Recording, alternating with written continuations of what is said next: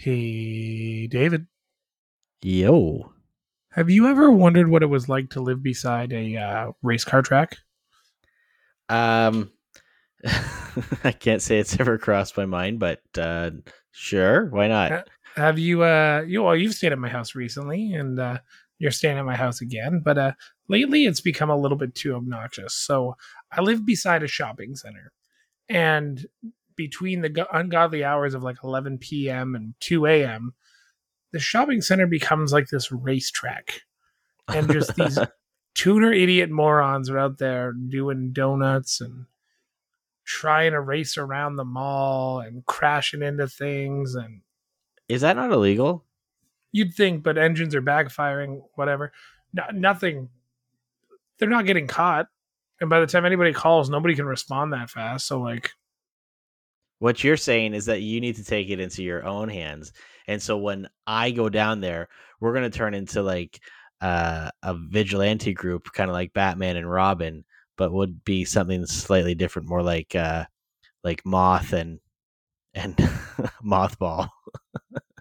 yeah, we'll just jump off the balcony and be like, I am justice and I am vengeance. Yeah. You know what's not going to be backfiring and causing people to stay up super late at all hours of the night? What's that? This episode of the Scene on Screen podcast. Hey, whether it's your favorite tabletop adventure, movie, or video game, we've got you covered. Welcome to the Scene on Screen podcast with your hosts, Sean and David.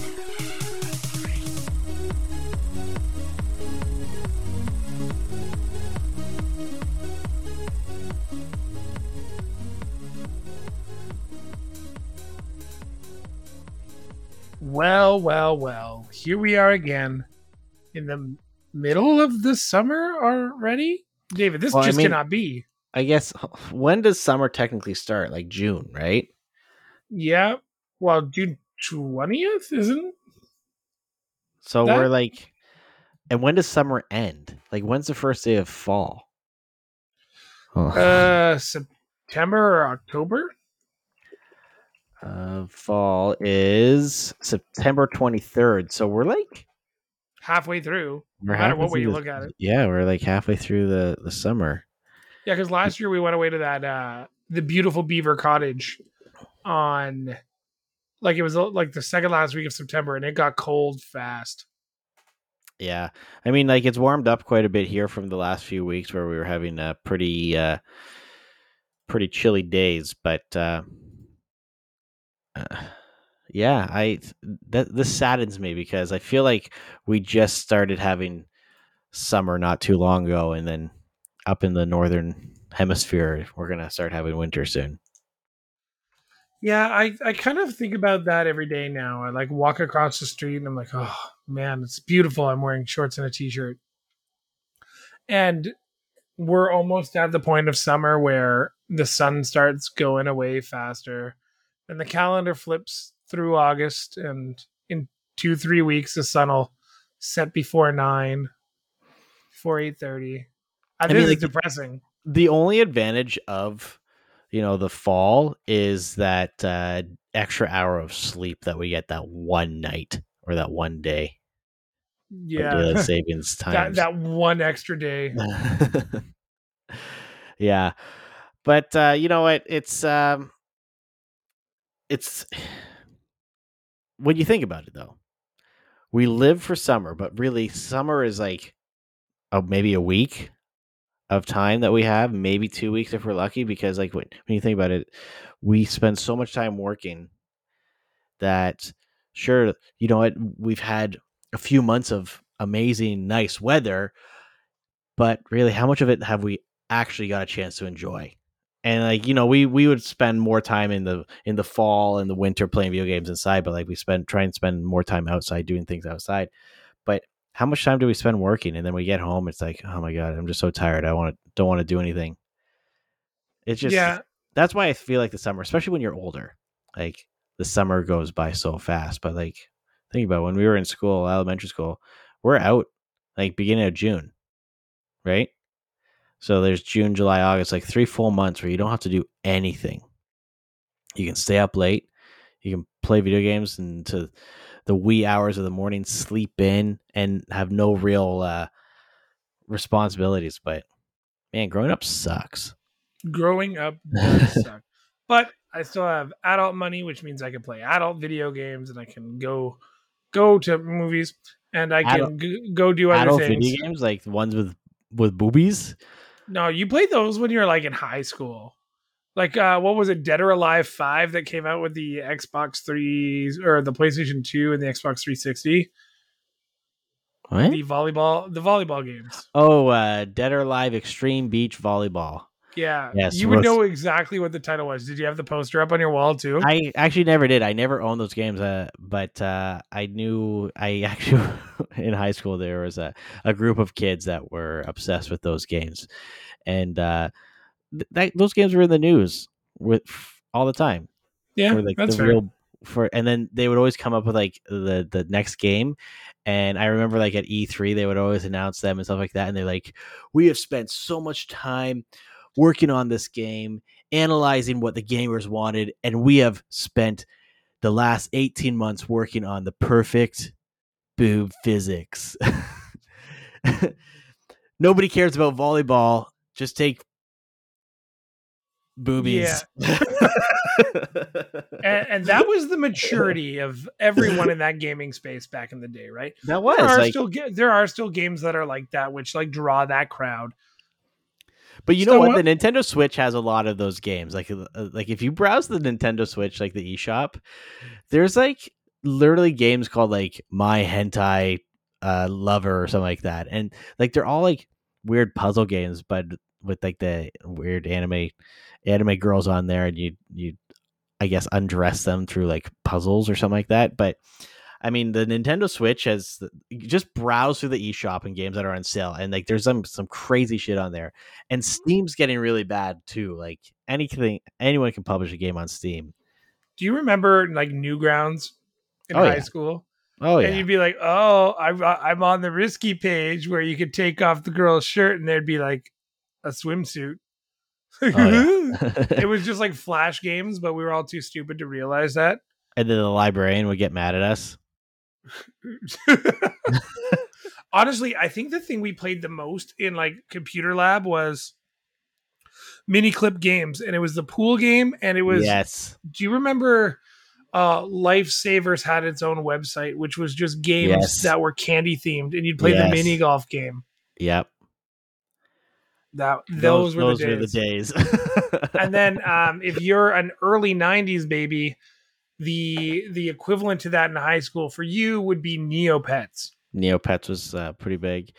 Eventually we figured out that we could install you could install a copy of Halo on PC and just copy the install folder to another computer and it would run. So we would put Halo on all the computers in the library and get in trouble for playing that until someone put a piece of baloney in one of the CD-ROM drives, and then computer privileges were severely limited in the school in general. It's amazing to jump in this time machine right now, which is actually completely unplanned. There was like Endstorm, there was mini clip games, there was Newgrounds, there was what was that Penguin one? What was the Penguin one? Club Penguin. Club Penguin. And Habbo Hotel, where all Habbo Hotel, that was another big creepers one. And pervert. And like wasn't that owned by like Much Music or something at one point? Yeah, one of them was like that, yeah. It was so weird because like the whole thing would just be like you logged into the hotel and you got to build your own room only if you collected money, but like none of our parents would let us buy stuff, so you actually had to do like tasks to get your money. Yeah. And every chat bubble would be like ASL. Oh, cool. Yep. I'm 14 too. We lived in a strange and creepy time, man. Yeah, you know, like when you think about it, like it wasn't really that big of a deal when you're like in a chat room and you just be like, yeah, ASL 15 male in Canada. Oh, sweet. I'm from Canada too. Where? It's like you don't think much of it. Like, I mean, oh, I'm from Canada too, eh? Yeah. I'm slow too, eh? Simpsons reference. We played a lot of those games. I mean, I remember having dial up and discovering downloading like PlayStation 1 games Yeah. because we had modded our PlayStation 1. I remember we had done that. And I still remember the mod chip to this day. It was very rudimentary. My brother had tried to install it.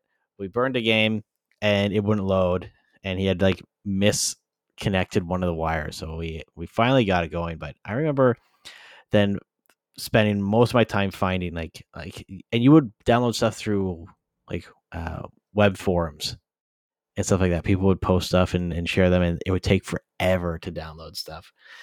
And then got into like playing MMORPGs and stuff like that, like Ragnarok Online, Lineage 2, stuff like that, because that's what all of our friends were playing. And then private servers, everything just kind of like migrated from playing these party game, or not, I guess they weren't really party games, but playing these like flash games to get into the darker web of illegal pirating of games and stuff like that. But yeah, those were the good old days when we were innocent and you could tell someone where you're from without really hesitating. I mean, I still have some friends who I have on Facebook and I talk to on a not like regular basis, but like catch up with every so often that I met on like gaming forums. Like for one guy I know, he's from the Netherlands, and we met on a forum for modding the GameCube. Damn, that's Right? like one of my groups of friends. Actually, at the wedding, two groups of friends that I've always gamed with met each other for the first time last year, but they've all been in groups together. But my buddies, like that I've spent a ton of time with, came down to the wedding, and it was just like two of them I just game with, Mm-hmm. right? Like I know these guys so well, it's like the best. So it's fucking crazy. It's like gaming just gives you this different kind of connection to people. Well, Like, I was like seeing like posts on Reddit and stuff like that where it's people are say, "Hey, like we've been playing on Xbox Live for the last like 15 years, but then we finally met." And it's cool. Like it's I think we grew up in that era where things were advancing, like the technology was advancing, so there wasn't all of these safeguards and precautions that there were these days, right? So it was a little bit more of the wild west of the internet, yeah, right? But it allowed us to make connections with people, and at that point, you'd like to think that most people were innocent on there, right? Obviously, there was people who were just in it for nefarious reasons, but the number of friendships and relationships that have been made over those early days on the internet, like it's crazy. Like I could go through my Facebook friends list and pick out like half a dozen people that I've never met in person, but I've only ever talked to them online, right? Like, which is pretty cool. yeah. Okay, let me ask you a question then before we get on to actual topics that we were looking for today.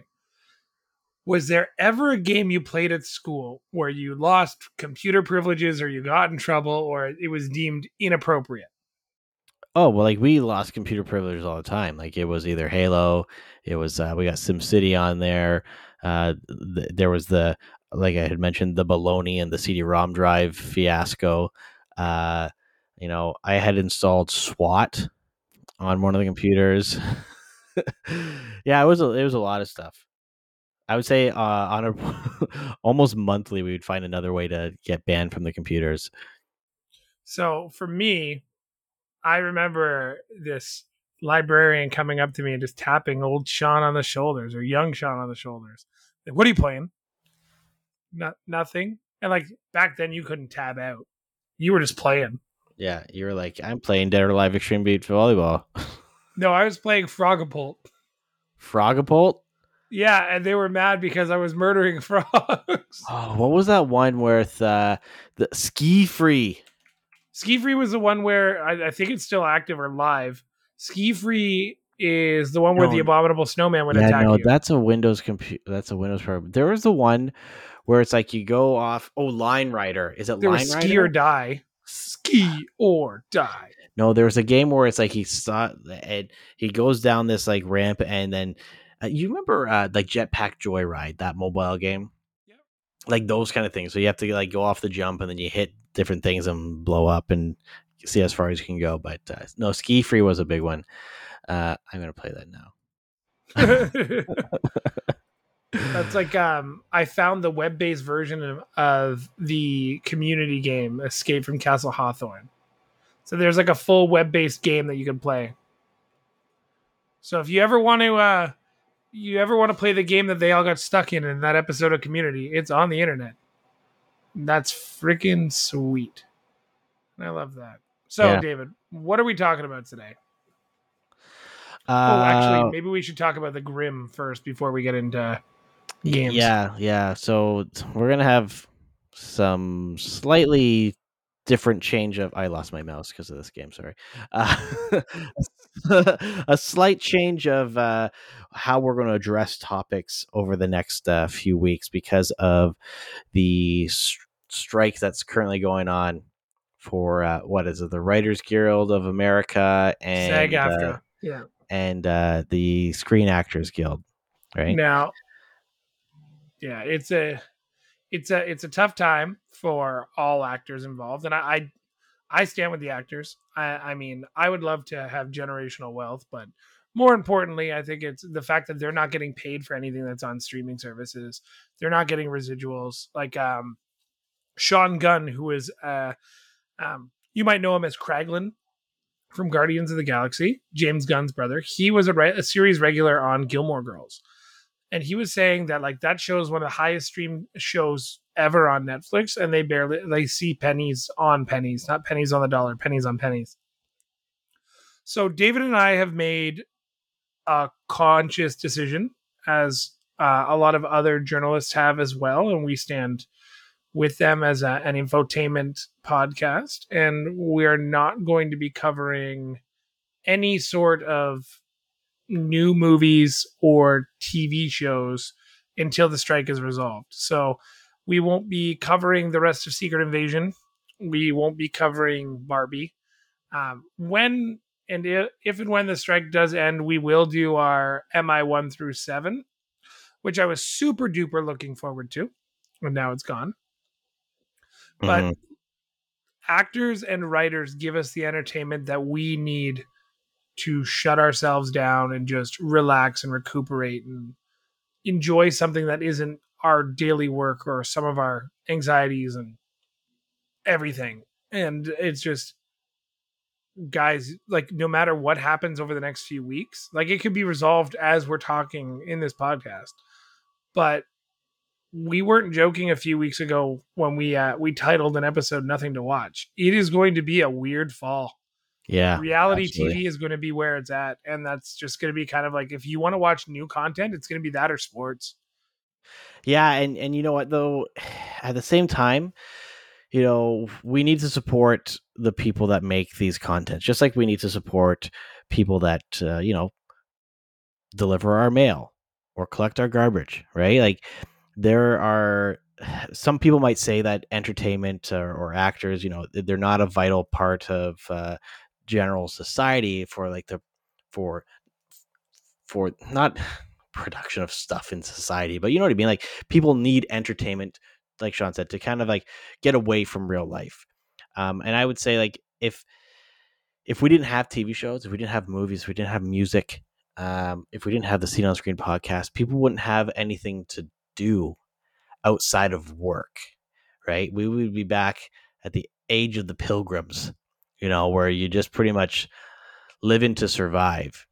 Yeah. So it's important for us to support these actors who, you know what, we might never ever meet in our lifetime, but at the same time, you know, we are also in a form of media and entertainment ourselves, right? So it's something that we need to support other people creating content, and ultimately people deserve to be paid for the work that they do, regardless of that work. They deserve to be paid. So yeah, we're not going to talk about movies or anything. I agree. It's get ready for a lot of video game content, guys, which is what this podcast originally was anyways. So we win. Just kidding.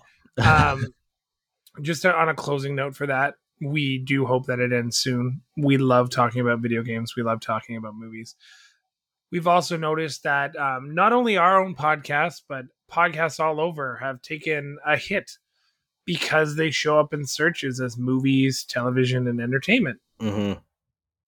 It is what it is, guys. It is what it is. But we are going to move on. We wish them the best. We support our favorite actors. We support our least favorite actors. And David only supports Michael Keaton. Well, no, I support like Sylvester Stallone and Arnold Schwarzenegger and stuff like that. Michael J. Fox and Michael Cera. Michael Bay. He just supports all the Michaels. Michael Jordan or Michael B. Jordan. I don't know where you're getting all this from. Michael but anyway, Myers. I just keep coming up with Mike names. So anyways, so Walkabout Mini Golf dropped a new map called what is it called? The Laser Traps. It's Laser Lair. Laser Lair. Do you have a round of applause or anything?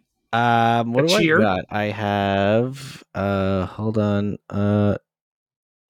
No, I don't.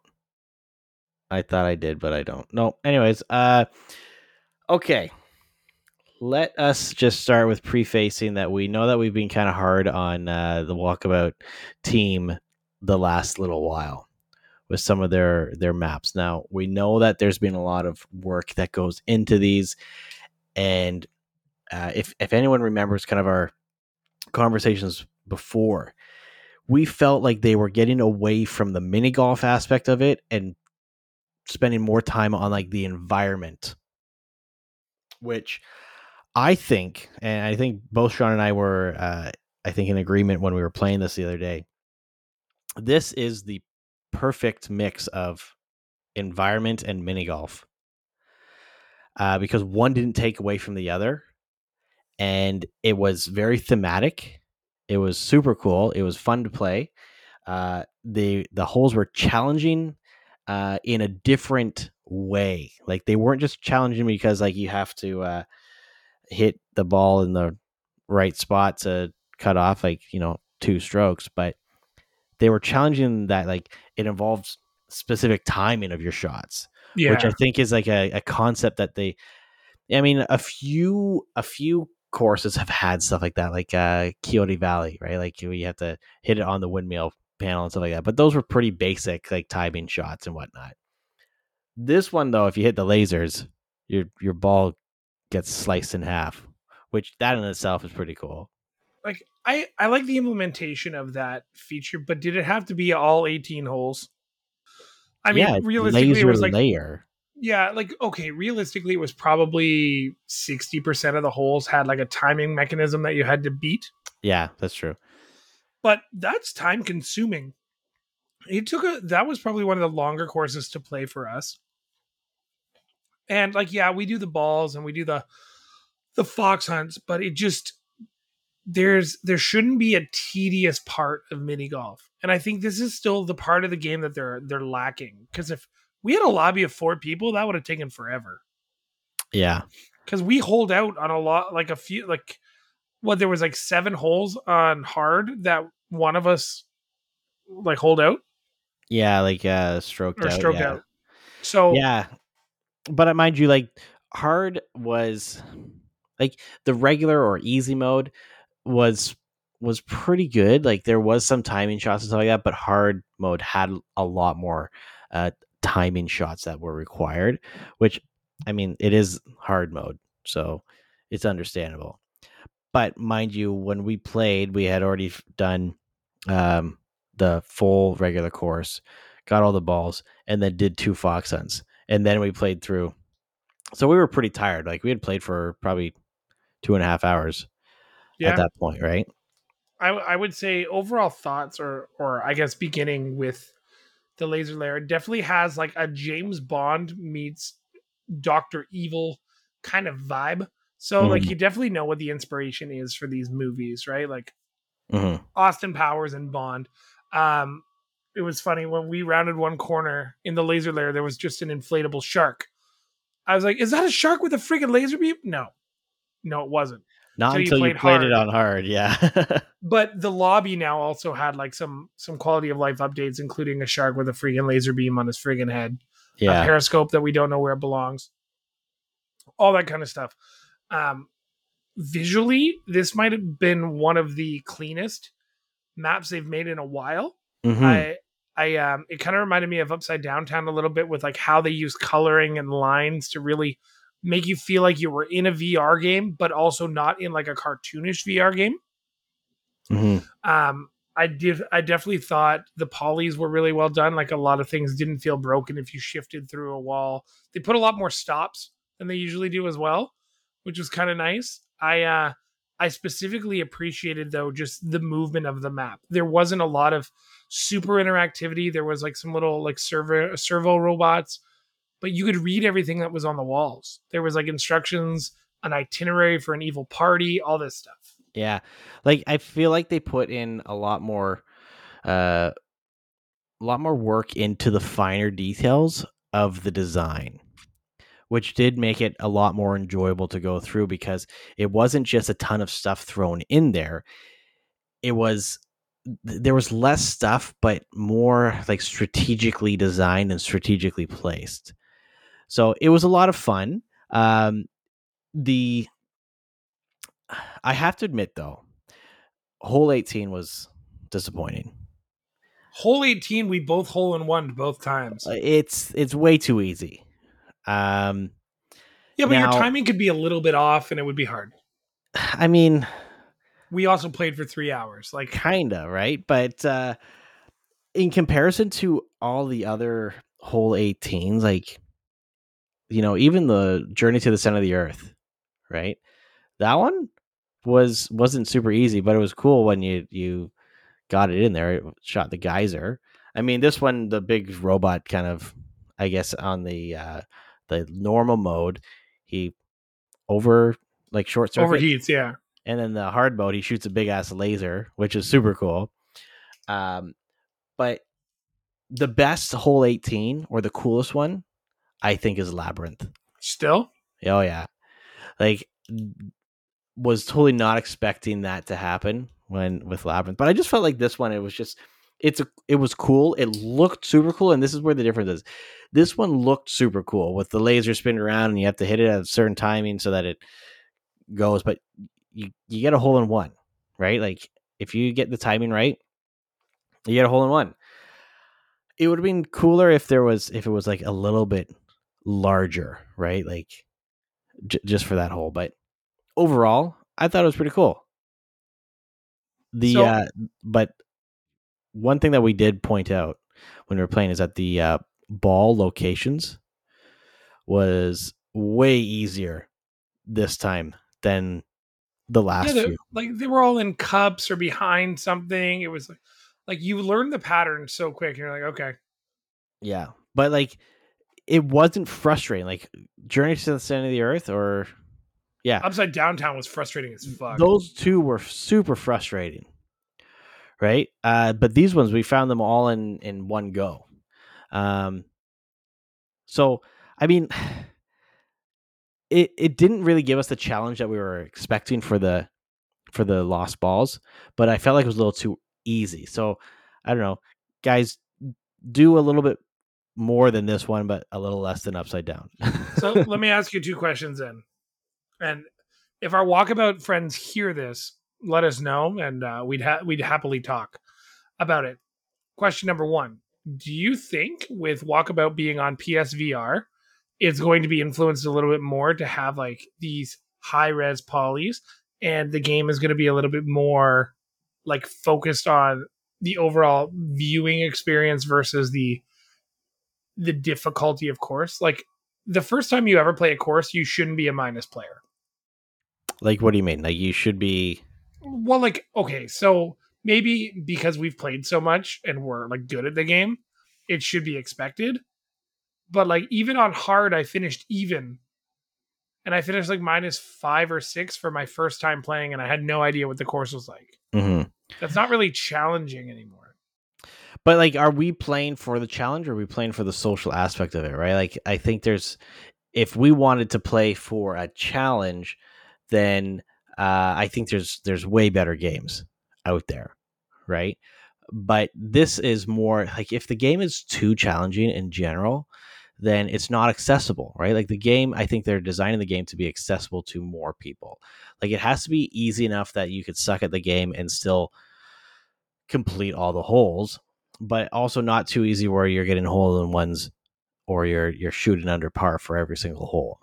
But do you think because PlayStation is now involved with the game, or at least they're developing for PlayStation, like they're making the game more glitz and glam, so it's like more accessible but also prettier? I don't know because like they still have to build the game and make it so that it will run properly on the Quest 2 hardware. And on Steam VR, right? There's a multitude of hardware that they have to design for, right? So I wouldn't necessarily say that they are going to be changing the game design like visually to make it more visually appealing. Because if they were going to do that, they would have probably started doing that a long time ago, right? Like once they dropped Quest 1 support, right?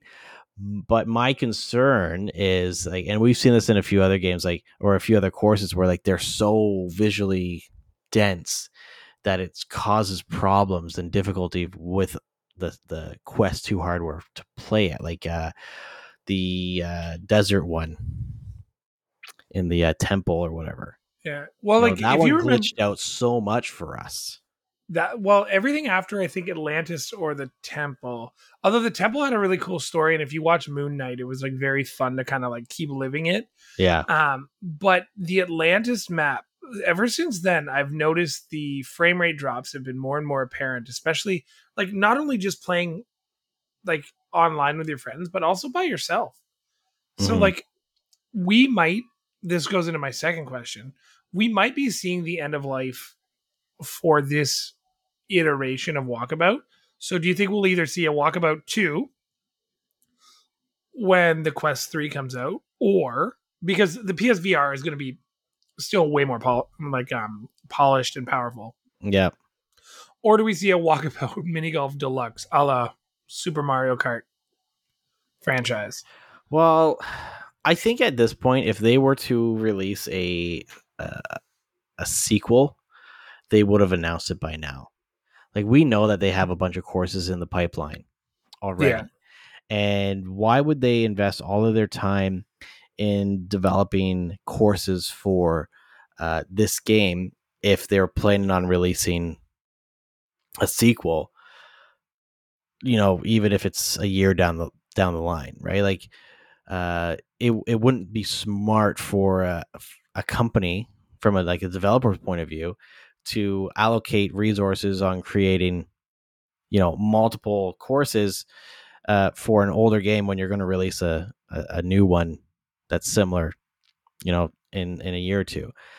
In all honesty, I probably wouldn't do anything. I would just leave it as Walkabout. Like the new Oculus is coming out within 6 months? Something like that, yeah. I mean, at this point, honestly, just keep the game and just keep making courses, right? Like it seems to be a working model for them. They have a bundle right now on the Quest 2 store where you could buy the game and all of the DLC, like all of the courses at one amount. But I did notice this. So the price is adjusted based off of what courses you have, right? And so if I were to buy that bundle with just the one course that we were missing, it was $5.28. But the course itself is $4 and some odd cents plus tax. So after tax, it came to $5.14. So I don't know where they're getting the pricing structure from that for buying the bundle. Because if the price adjusted accordingly, it should have been the same price with as just a single separate DLC. But anyway, so the overall course, though, I think we had a lot of fun playing this one. It was enjoyable. It wasn't causing a lot of eye strain or anything like that because I think there was more stuff that you can focus, but it wasn't, like I had mentioned a few times, it wasn't so dense that you kind of strained to find something to look at or focus on. I did have to turn down the sound effects though, because the humming from the lasers was a little bit much. Okay. Now let's talk about, though, probably like the greatest thing that they added to this, and that is a collaboration with Exploding Kittens. The Oatmeal, first time ever we had right? Is it the Oatmeal? double. Yeah. No, wait. Exploding Kittens is, I don't have the game in front of me. Is it the Oatmeal? I thought the Oatmeal was like the Cyanide and Happiness games and all those other ones. Barking Unicorns and all that shit. Anyways, it's the first time we've ever had 2 fox hunts on the same map, which was really cool. The regular fox hunt, you had to decrypt mission like tapes and follow schematics to make your way through. The Exploding Kittens one, you actually had to find the player cards from Exploding Kittens. Was it the Oatmeal? No, it's actually it says Kitten Games. Oh yeah, so it's like their whole thing, because it's like they have the bear, they have the unicorn, they have throw burrito, they have a throw avocado, I think it's called. They have barking unicorns. They have a bunch of shit. Yeah, so weird. Anyways, Exploding Kittens is one of the best 2-player or 3-player like card throwing games there are. It's just who can run out of cards faster kind of deal. But while you're searching for these cards, each clue is a joke about one of the card cats, and it really are cat cards, and it really makes you think while you're playing the map. Where did I see this? Where did I think I see this? And the golf club is the greatest prize of them all. It's a taco cat putter head with the Exploding Kitten as the grip. Yeah, like coming up from a nuclear blast or something like that, it looks like. It would have been really cool if they also included a like an Exploding Kitten avatar. Yeah, that's like true. If you unlocked it, I think that would have been really cool, because neither of us knew about that. So it was like super surprising when we started.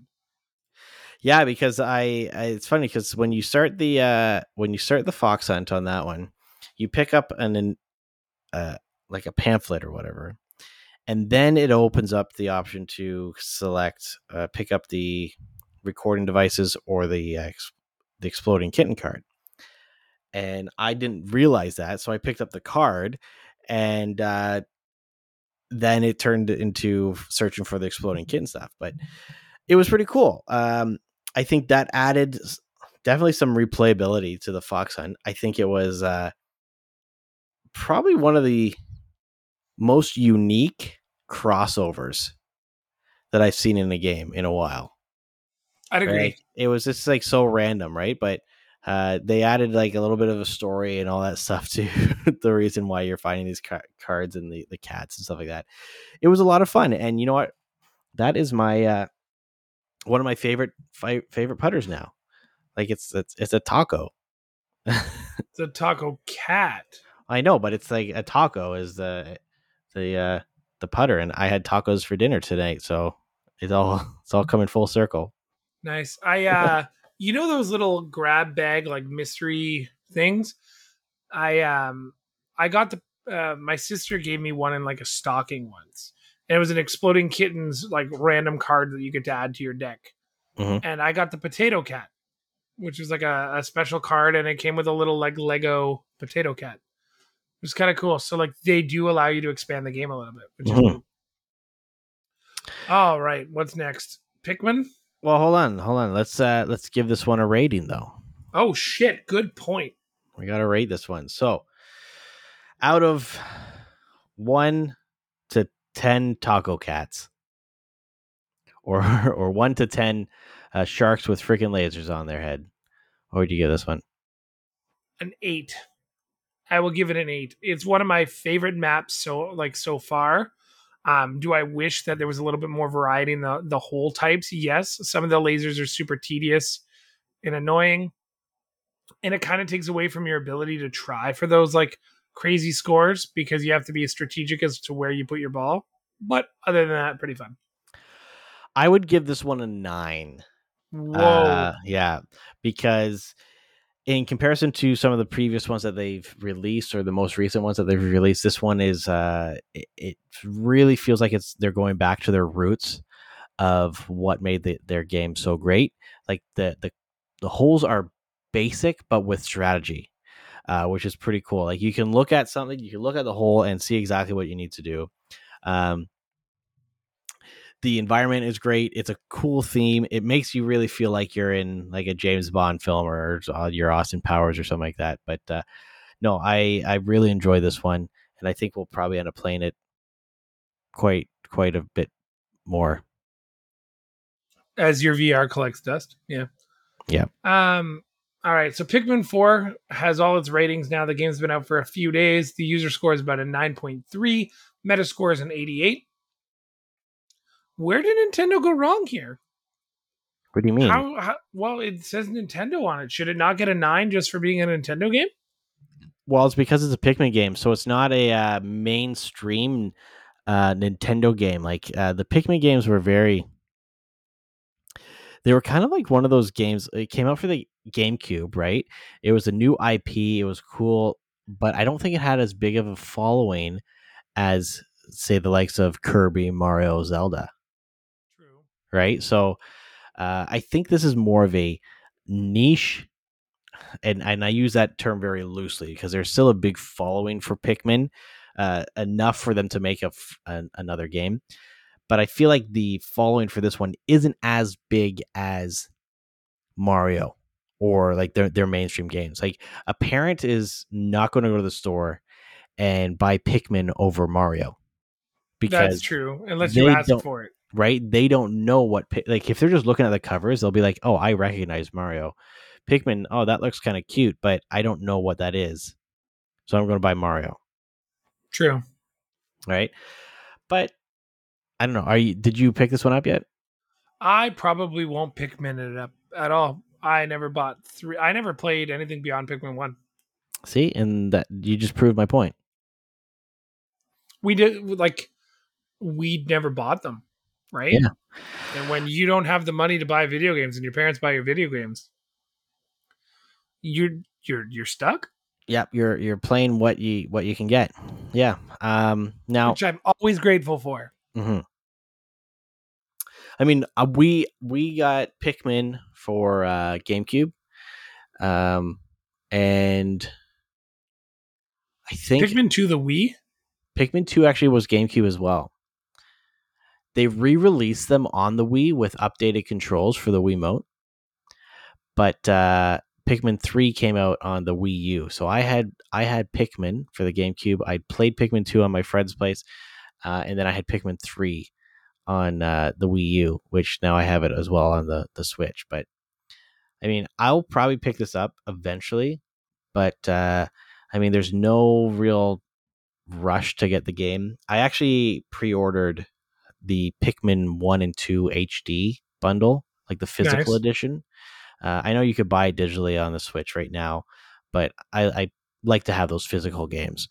And that comes out in September, so I probably won't pick up Pikmin 4 until it goes on sale for even a little bit, because I want to replay the first two so that I can really appreciate the updates and changes for between Pikmin 3 and 4. Because you ever have that where you play a new game in a series and then you want to go back to play like the original and you're like, I just can't do it. Yeah, the Batman games. The Arkham games are like that. Really? Yeah, you're just like, wow, I've learned all these cool mechanics, and like Arkham Asylum was different than Arkham Knight, right? Like, no, that is true. Yeah. Okay, so David, I got a topic here that's really gonna boil your blood and grind your gears. You ever back something on Kickstarter and it gets released on a video game console in a streaming service? Well, I guess not a streaming service, but a game service such as PlayStation Plus or Xbox Game Pass? Well, actually, I have. And that's why we're talking about this, because I'm kind of annoyed. So way back in when did this start? Back in my day, Way back when this was a pandemic game, I think it was.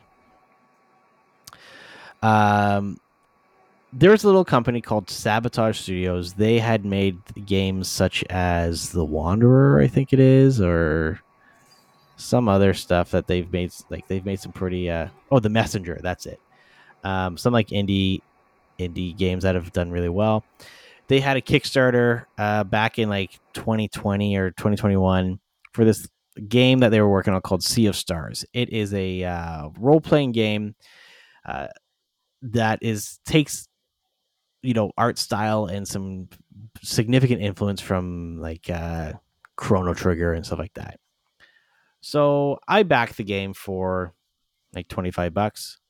Wasn't too bad. And I was just going to get a digital copy of it. Whatever, not that big of a deal. Cool. But- I'm always down to support game developers and stuff on Kickstarter if it looks cool. Well, here is where things kind of got a little salty. A few months ago, they released an update saying that actually, it wasn't even a few months ago. Hold on. Actually, it was June, beginning of June. They released an update saying that the game is complete, which is always exciting, and especially when you back a game you've been waiting for so long. They released a demo, like you're seeing a lot of content. It looks like a fun game. But then they give out this big announcement saying that everyone is like super happy for the game to be released. And then they announce that the game will be available on Game Pass for PC and Xbox on day one. So, womp womp. Granted, not everyone subscribes to Game Pass. That's fine. But there are millions of people that subscribe to Game Pass. And so, as someone who has spent money to bring this game to life, I know that they struck a deal with Microsoft to get money, right, to have it on Game Pass. So a lot of people were really upset about that, saying like, you know what, like I could have got this for free. I've been subscribing to Game Pass for the entirety of its existence, and I feel kind of gypped out. Like, what am I getting differently? Like, I paid for this, and yet people who are just subscribing to a platform who had no real interest in the game to begin with is going to get access to it on day one. So the developers are like giving people refunds if they want and whatnot, which is good on them. I was just thinking, okay, whatever, not a big deal. I'll just get it on Steam because I have my Steam Deck. I'll play it on Steam. But so that's fine. It's like, whatever, $25. I made a game come to life, I like to think. Well, they just released another announcement today, or not today, this week, that they've reached like the gold master. So like the game is complete. Like it's ready to be released. Ready to go. The game is going to come out soon. They announced that a demo is available on PlayStation 4 and 5. And then at the end of that announcement, they also announced that it will be available for PlayStation Plus Extra subscribers on day one. So you're telling me I can get it for free twice? Yeah. And so this is my dilemma. I totally understand like that the company wouldn't have necessarily been able to make the game without those early investments from Kickstarter backers. But the fact that they were releasing this game on two major subscription services, right? Day one, to an audience of millions of people who, not, like I said, would have not necessarily had any prior interest into this game. I feel kind of gypped out of the support for this game. Now, don't get me wrong. I don't care. Like, I don't mind if a game goes on Game Pass, right? Like Lego Skywalker Saga, that's on Game Pass, but it didn't come out on Game Pass right away, right? So I bought the game and I wanted it. I wanted to have it in my collection. And when the game came out on Game Pass, like 6 months later, something like that, I was happy for you because you got to play the game, right? And then I bought it. And then you bought it, but still, it's like it wasn't taken away from my ability to like enjoy the game. And not saying that it being free on a platform is taken away from my ability to enjoy the game, but when you invest in the creation of a game with the expectation that you're going to get this game and you're going to be a part of it, and then it's released the same day to literally everyone who had no real intention potentially to even buy the game or invest in it, it's kind of like a low blow, because we know that these developers aren't just doing this for free, right? Like they've signed agreements with Sony and Microsoft, and they're going to get a shit ton of money, right? They get paid for every download that they get, and they get paid for being on there, and then they get paid for probably duration of time that that people play the game. So I don't know if I should say, hey, look, give me a refund, or if I just Can you at this point? You know what? And that's the thing is the developers though are reaching, like saying to people, like, if you would like a refund, email us and we will give you a refund. Then do it. So and that's the thing though. It's like, this is my dilemma, right? It's like, I don't want to sound, and maybe I am sounding like a spoiled brat, but at the same time, I am paying for services that allow me access to these games. I've given the developer money, and if I play it on Game Pass or if I play it on PlayStation Plus, they're going to be getting more money from my subscription fee, right? So either way, they're going to be getting my money. But do I do I support these ideas of, hey, we're going to get money from crowdfunding and then also strike big money deals with other publishers or like other companies just to get our product out? It's a difficult situation, because like I see all aspects of it, but at the same time, it's like I feel kind of gypped. Like if they had to release the game and then 6 months later announce that it's going to go on Game Pass or PlayStation Plus, it would have been way different, because then I would have had like 6 months to really enjoy that game and feel like I deserve that. Like I helped create that. But when something comes out day one on Game Pass, it's just like, well, like we're the same way when we release games or when we talk about upcoming games. We kind of expect, like, we have our subscription and we expect to get Microsoft games day one, right? But this is a third-party developer. This is like an indie developer, which I think like it kind of takes away from the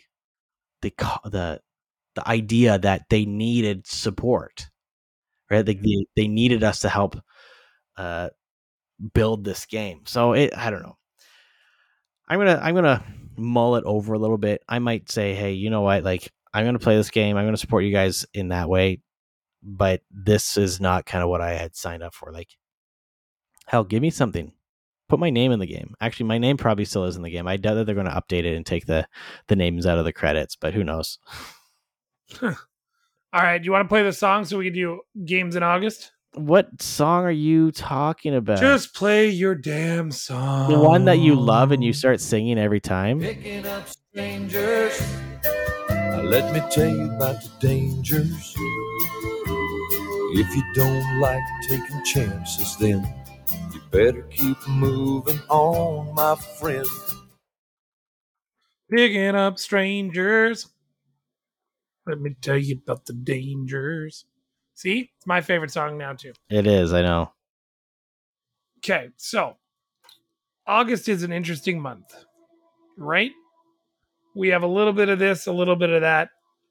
We have Cut the Rope Daily on iOS and Android. That's how we're starting off the month. And we're following it up with, as always, our rules. Our rules are as follow. We will either pre-order the game because we think it's amazing. We will wait for it to come out because we like to see the reviews, or we will bargain bin / pass on it completely. Yeah. Starting off with the first real one of the game, the the month, we've got Black Skylands coming out on all platforms. It is an action adventure game made by Hungry Couch. I know not much about it, but it's coming out on the Switch at the same time, so I can't imagine it's going to be wonderful. I think it's funny how you started off with that one, like, because I've never even heard of this. Well, Baldur's Gate is only coming out on Windows and Mac, so I figured it's just a re-release. No, it's not. This is the new game. Really? Baldur's Gate 3. This is the newest in the Baldur's Gate. Oh, well, shit. Yeah. Okay, this is an interesting release because the game is coming out on Windows first, and then it's coming out on PlayStation. So it comes out on Windows on August 3rd, and then September 6th. Sorry, it comes out on PlayStation 5. So, Yeah, this game was announced a while ago. See, I looked at it and I was like, was Baldur's Gate 3 already out? No, Damn. okay, so Guys, here's I what failed already once. Yeah, you did. So Baldur's Gate, there was a Baldur's Gate 3 game originally planned, and that was canceled back in like 2002 or something like that, or 2012. I don't know. But this game has been in development since like 2019. And I don't know. I'm pretty psyched for it. It's a classic RPG, turn-based RPG. If you want to get into D&D or like the Dungeons and Dragons kind of style of gameplay, definitely pick this one up. It's going to be out on Steam, GOG, Good Old Games, and probably like Epic Game Store and everything like that. So, yeah, that's like the biggest game that's coming out in August. Shit, I'm so stupid. Yeah. Well, not bigger than Tower of Fantasy. That is a free-to-play open-world action RPG. Looks like what's the Genshin Impact or something like that? It looks very similar to that. Genshin Impact, that one? Something like that, yeah. All right, what's next? What is Atlas Fallen? Hold on. You missed WrestleQuest. Yeah, it's blacked out, so I didn't really miss WrestleQuest. It missed me. No, look, you gotta look this up. Okay, is it bad? It looks actually pretty good. The ultimate pro wrestling adventure. Powerbomb and pile drive your way through a massive pixel art universe where professional wrestling and RPG fantasy collide. Your idols await. Draw inspiration from wrestle icons like Macho Man, Randy Savage, Jake the Snake Roberts, and even Andre the Giant. Explore worlds based off their lofty careers. His name is Muchacho Man. Are you kidding me right now? This game looks pretty sweet.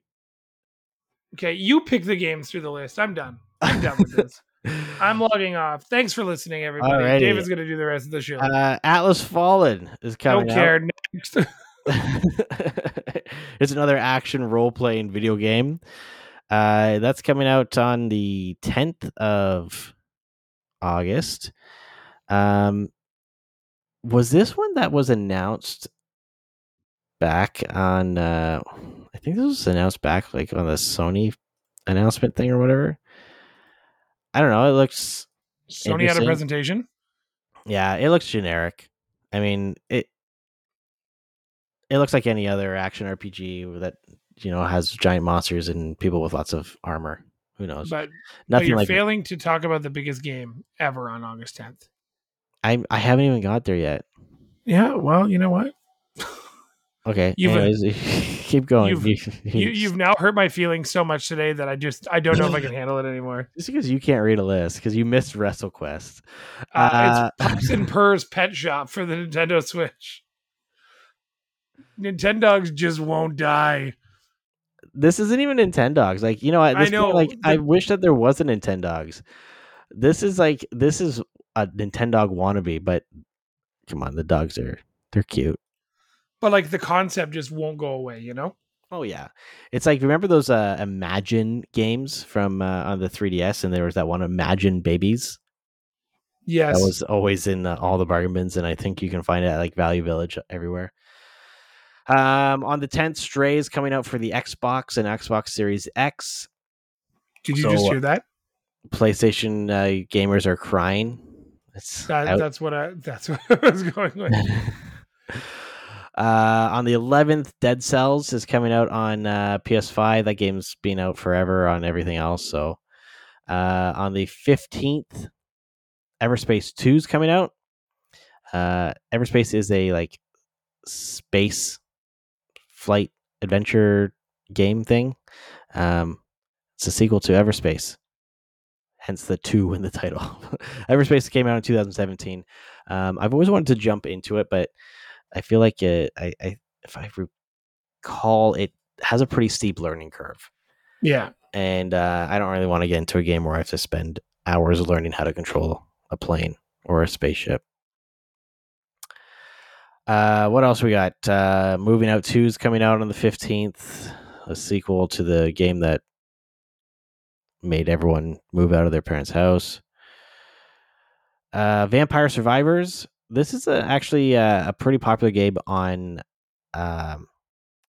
Xbox and Android and iOS and PC.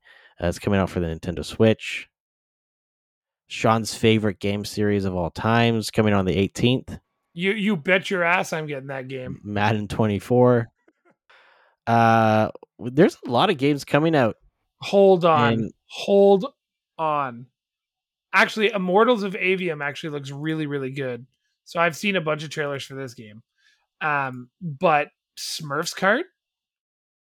Yeah, well, look out Mario Kart 8. There's a new contender in here. Yeah, Immortals of Avium, that's the one that was shown off on the PlayStation announcement or PlayStation State of Play thing, wasn't it?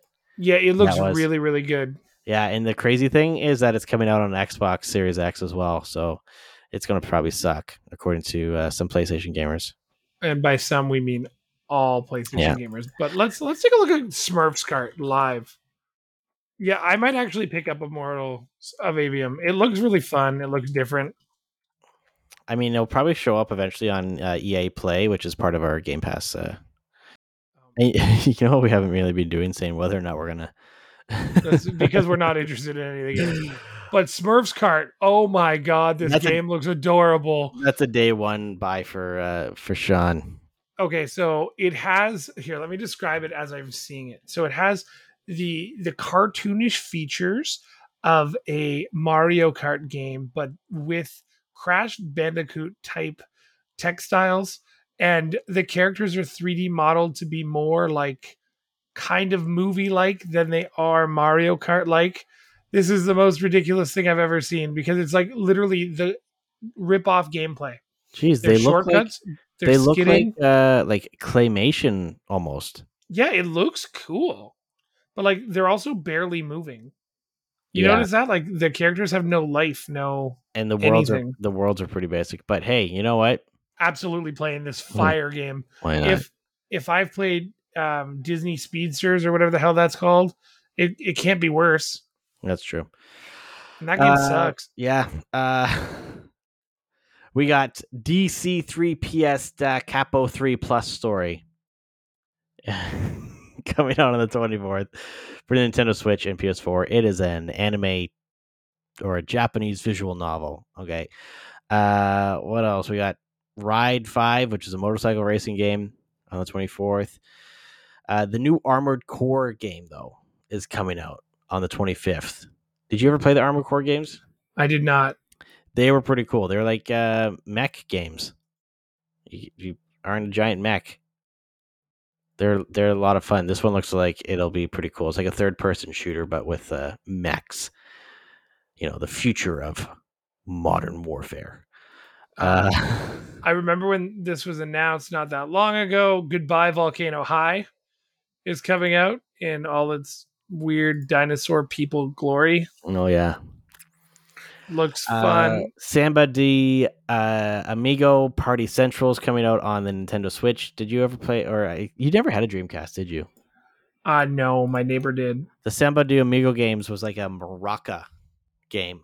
So you actually had for the Dreamcast, there was actual maracas that you would get. And it's a rhythm game. Play that. There's this stupid game coming out on the 29th called Sea of Stars. Oh yeah, nobody would be dumb enough to pay for that. Yeah.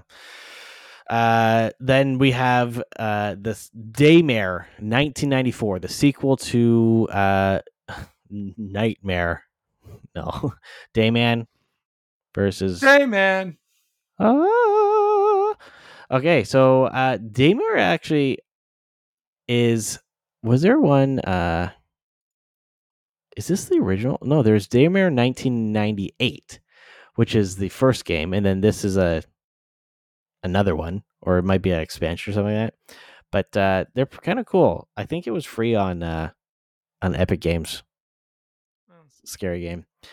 What else we got? Anything else? War Hospital. Man, this game looks wild. It kind of has like that top-down Command and Conquer kind of vibe, but you can build up your infirmary. Oh, geez. And that's almost like kind of depressing. Dude, this game looks like it's dark, it's dingy, it's blood-filled, and you perform surgeries. Like Cooking Mama. Yeah, exactly like Cooking Mama. Okay, so Yeah. that's it for games in August, and then all of a sudden we're back to school.